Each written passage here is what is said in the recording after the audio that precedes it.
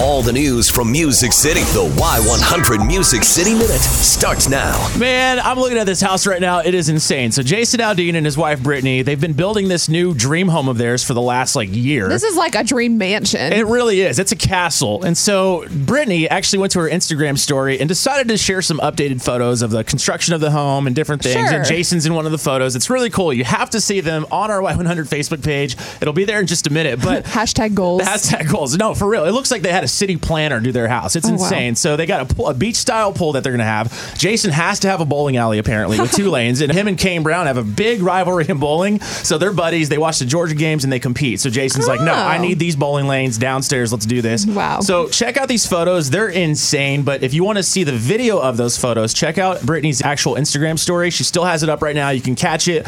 It's just, it'll make you jealous. You'll never want to leave house. Yeah. Why would you? So Chris Young in Nashville actually doing his own thing in renovations and construction, but this time it's the Chris Young Cafe at his alma mater, Middle Tennessee State University. All right, so it used to be a cyber cafe. So Chris gave the university $50,000 and his name to renovate the cafe to actually help students learn how to perform live. So this is really cool. So artists and music students that are there, they'll actually have a place to perform live, to practice and get critiques on how their performance is live on 2 stages. It's a 3,200 square foot building, and Chris had this to say about the university's plans to help artists get that skill and learn how to perform live. There's so many ways that the industry is constantly changing, and the fact that MTSU, they're actually actively engaging students so that they can have careers that they can actually monetize when they leave college, I think is incredibly important. I think it's very forward thinking, and it's awesome that they're doing it. Wow. So that was like a news conference or something? Yeah, that was him actually at the university. News cameras were there and stuff. They were unveiling the building and everything. Real life experience. Yeah, I like it. It was really awesome. So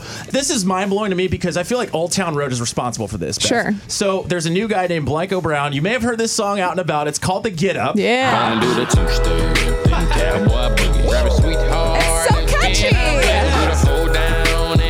I feel like I want to be like a hoedown or something. Right, just have a dance off with somebody. Yeah. Well, it's interesting because people hear that and they think, okay, it's a dance song. It's not really country, but it is a little bit of twang in there, and it's now #1 on the Billboard's Hot Country Songs chart. Dude. And it's the fastest rise to #1 since Sam Hunt's Body Like a Back Road back in 2017. Wow. And this is even crazier. This guy Blanco, so he was told that, and he's like, that's funny. I actually used to try to reach out to Sam Hunt. I used to reach out to people who were around him to say, hey man, can we get in and write something together? I want to write a record with him.